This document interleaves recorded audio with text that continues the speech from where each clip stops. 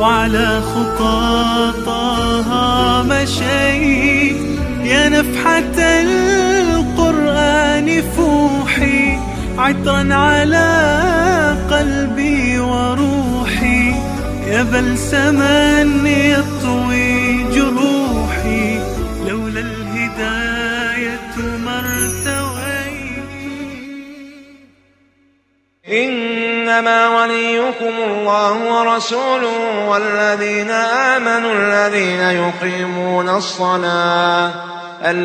يقيمون الصلاة ويؤتون الزكاة وهم راكعون. قال جابر بن عبد الله قال عبد الله بن سلام للنبي صلى الله عليه وسلم: إن قومنا من قريظة والنضير قد هجرونا وأقسموا ألا يجالسونا ولا نستطيع مجالسة أصحابك لبعد المنازل، فنزلت هذه الآية فقال: رضينا بالله وبرسوله وبالمؤمنين أولياء. ومن يتول الله ورسوله والذين آمنوا فإن حزب الله هم الغالبون. قال السعدي: وهذه بشارة عظيمة لمن قام بأمر الله وصار من حزبه وجنده، أن له الغلبة، وإن أديل عليه أي انهزم في بعض الأحيان لحكمة يريدها الله تعالى، فآخر أمره الغلبة والانتصار، ومن أصدق من الله قيلا. يا أيها الذين آمنوا لا تتخذوا الذين اتخذوا دينكم هزوا ولعبا من الذين أوتوا الكتاب من قبلكم والكفار أولياء. دينكم أغلى ما تملكون وهو رأس مالكم، فكيف التهاون مع من أهانه؟ واتقوا الله إن كنتم مؤمنين.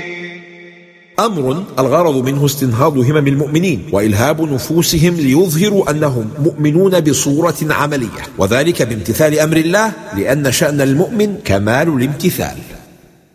وإذا ناديتم إلى الصلاة اتخذوها هزوا ولعبا، ذلك بأنهم قوم لا يعقلون.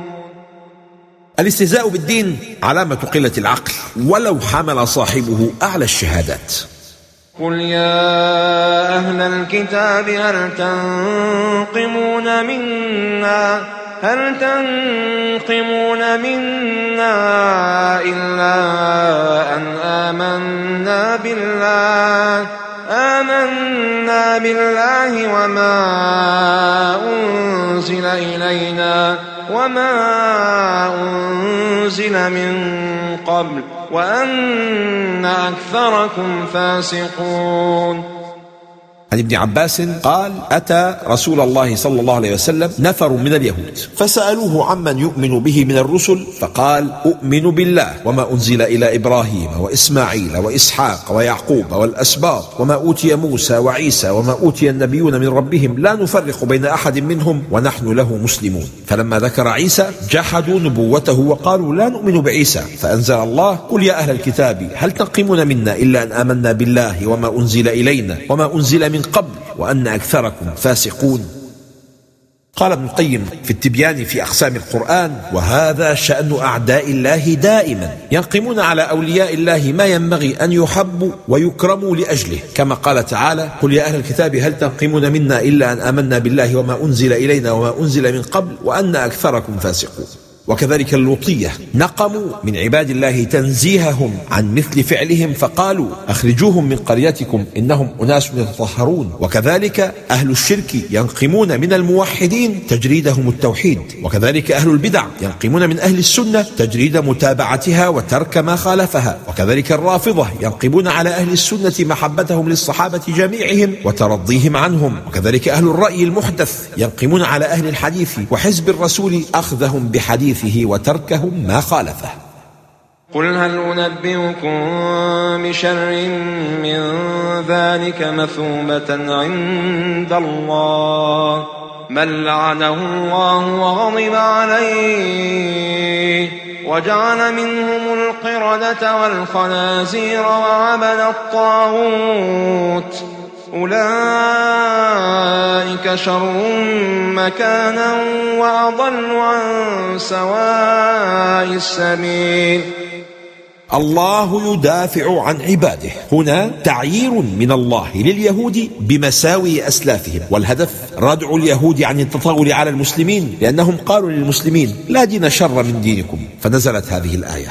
في التعبير عن عقوبة اليهود بلفظ مثوبة التي تستعمل للتعبير عن الجزاء الحسن إشارة إلى أن هذه العقوبة جزاء حسن إذا ما قيست بما وراءها من ألوان العذاب الذي ينتظرهم في الآخرة. جاءت عبارة بشر من ذلك للتفضيل، لكن هذا لا يعني أن المؤمنين في شر، لكنها مجاراة لتفكير اليهود الفاسد وزعمهم الباطل، والكلام هنا على سبيل المشاكلة. وإذا جاءوكم قالوا آمنا وقد دخلوا بالكفر وهم قد خرجوا به والله أعلم بما كانوا يكتمون. قال الألوسي نزلت كما قال قتادة والسدي في ناس من اليهود كانوا يدخلون على رسول الله صلى الله عليه وسلم فيظهرون له الإيمان والرضا بما جاء به نفاقا. عبر عن دخولهم بقوله وقد دخلوا بالكفر، وعبر عن خروجهم بقوله وهم قد خرجوا به، بإضافة ضميرهم مع قد، للإشارة أنهم عند خروجهم كانوا أشد كفرا وأقسى قلوبا منهم عند دخولهم. والله أعلم بما كانوا يكتمون. هذا الجد والاجتهاد في المكر بالمسلمين والكيد لهم يقابله علم الله المحيط بهم، ومن وراء علمه مجازاتهم ومعاقبتهم عليه. وترى كثيرا منهم يسارعون في الإثم والعدوان وأكلهم السحت. الجمهور على أن السحت هو الرشوة، فمن ارتشى اليوم فقد اكتسب خصلة من خصال اليهود. لبئس ما كانوا يعملون. عادة اليهود مستمرة، جمع الله بين صيغة الماضي كانوا وصيغة المضارع يعملون، للإشارة إلى أن هذا العمل القبيح كان منهم في الماضي، وأنهم مستمرون عليه في حاضرهم ومستقبلهم بدون توبة أو ندم. لولا ينهاهم الربانيون والأحبار عن قولهم الإثم وأكلهم السحت. مقاومة الرشوة والفساد المالي من مهام المصلحين في كل عصر. لولا ينهاهم الربانيون والأحبار عن قولهم الإثم وأكلهم السحت لبئس ما كانوا يصنعون. قال الإمام القرطبي ودلت الآية على أن تارك النهي عن المنكر كمرتكب المنكر، فالآية توبيخ للعلماء في ترك الأمر بالمعروف والنهي عن المنكر. وقالت اليهود يد الله مغلولة غلت أيديهم ولعنوا بما قالوا. قال الإمام السيوطي أصل في تكفير من صدر منه في جانب الباري تعالى ما يؤذن بنقص. بل يداه مبسوطتان. فكل من سأل الله ومد إليه يديه لم يردهما صفرا خائبتين. بل يداه مبسوطتان ينفق كيف يشاء. أيها الصامتون، ما أفدح خسارة هذا الصمت. كلما أوقدوا نارا للحرب أطفاها الله.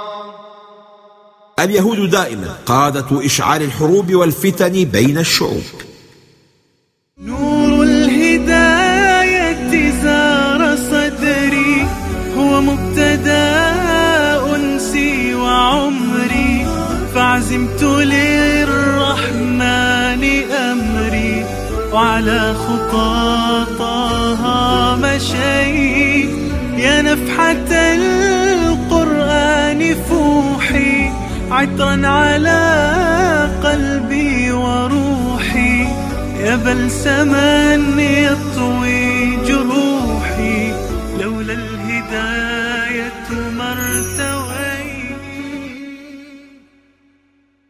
ولو أن أهل الكتاب آمنوا واتقوا لكفرنا عنهم سيئاتهم لكفرنا عنهم سيئاتهم ولأدخلناهم جنات النعيم. وعدهم بالغفران بشرط التقوى، فلا يعقل أن يغفر الله للمصر على ذنبه المتجاوز في حق ربه. جود تجاوز الحدود. بعد أن ذكر الله جرائم اليهود وادعاءاتهم الباطلة دعاهم إلى التوبة، وكأن ذنبا لم يكن، فما أجملها من بشرى للمذنبين. الإيمان وحده لا يكفي، قال الزمخشري، وفيه أن الإيمان لا ينجي ولا يسعد إلا مشفوعا بالتقوى. روي أن الحسن البصري لقي الفرزدق في جنازة وكان عند القبر، فقال الحسن للفرزدق: ما أعددت لهذه؟ يعني القبر. قال الفرزدق: شهادة أن لا إله إلا الله كذا كذا سنة. قال الحسن: هذا العمود، فأين الأطناب؟ والعمود هو عمود الخيمة، وحبالها التي تشد على الأوتاد هي الأطناب، فالإيمان عمود والأعمال أطناب. ولو أنهم أقاموا التوراة والإنجيل وما أنزل إليهم من ربهم لكانوا من فوقهم ومن تحت أرجلهم. إشارة إلى أن سعة الأرزاق والبركة فيها هي ثمرة من ثمار اتباع الوحي والعمل بالكتاب. لكانوا من فوقهم ومن تحت أرجلهم. فيه دليل جواز ترغيب النفوس في فعل الطاعات عن طريق ذكر ما يترتب عليها من ثواب الدنيا، فلو عمل العبد عملا صالحا يرجو به نيل ثواب الدنيا والآخرة فلا لوم عليه. منهم أمة مقتصدة وكثير منهم ساء ما يعملون. المقتصد هو الواقف على حد الأمر، لا يقصر فينقص ولا يتجاوز فيزيد. وجرت سنة الله أن يحفظ الكثرة العاصية بالقلة الطائعة، ولولاهم لهلكوا. ما أجمل إنصاف القرآن رغم أن أكثرهم مذموم. التعميم خطأ. ذكر ابن كثير أن الله جعل أعلى مقامات أهل الكتاب الاختصار، وهو أوسط مقامات هذه الأمة، وفوق ذلك رتبة السابقين، كما في قوله: فمنهم ظالم لنفسه ومنهم مقتصد ومنهم سابق بالخيرات، فدل ذلك على فضل هذه الأمة على غيرها من الأمم. يا أيها الرسول بلغ ما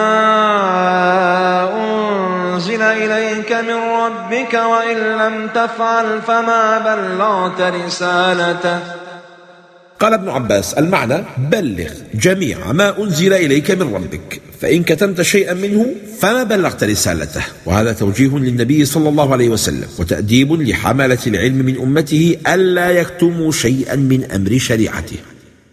وإن لم تفعل فما بلغت رسالته. احذر كتم بعض الشريعة مثل كتم جميعها. والله يعصمك من الناس. أخرج الترمذي عن عائشة رضي الله عنها قالت: كان رسول الله صلى الله عليه وسلم يحرس ليلا حتى نزلت: والله يعصمك من الناس، فأخرج رسول الله صلى الله عليه وسلم رأسه من القبة فقال: أيها الناس انصرفوا لقد عصمني الله.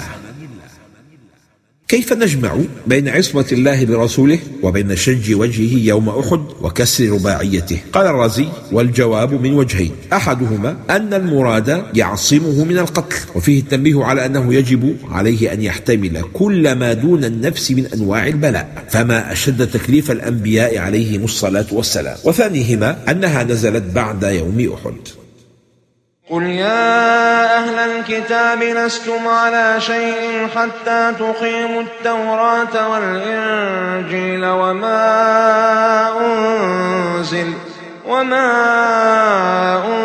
أنزل إليكم من ربكم. إن لم تؤمنوا بمحمد صلى الله عليه وسلم الذي بشرت به التوراة والإنجيل فلستم على شيء من أمر الدين البتة. نفى أن يكونوا على أدنى شيء من الحق ما داموا لم يؤمنوا برسول الله صلى الله عليه وسلم. فلا تأس على القوم الكافرين. ليس المراد النهي عن الحزن والأسى، فهما شعوران طبيعيان لا قدرة للإنسان على صرفهما، وإنما المراد نهيه عن لوازمهما كالاستغراق في تذكرهما والإكثار من تجديد شأن المصائب وتعظيم أمرها، وبذلك تتزايد الآلام ويضعف القلب.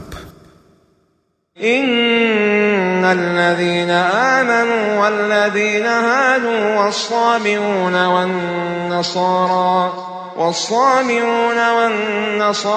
من آمن بالله واليوم الآخر وعمل صالحا فلا خوف عليهم ولا هم يحزنون. من بلغته دعوة الإسلام من تلك الفرق لازمه الإيمان بها، لأنها نسخت ما قبلها، والرسول صلى الله عليه وسلم يقول: والذي نفس محمد بيده لو كان موسى حيا لما وسعه إلا أن يتبعني. لقد أخذنا ميثاق بني إسرائيل وأرسلنا إليهم رسلا كلما جاءهم رسول بما لا تهوى أنفسهم فريقا كذبوا وفريقا يقتلون. حال بني إسرائيل مع الرسل يدور بين أمرين: التكذيب أو القتل، ولفظ كل يدل على العموم، وما ظرفية تدل على الزمان، ففي كل أوقات إرسال الرسل كذبوا وقتلوا دون تفريق بين رسول ورسول أو بين زمان وزمان.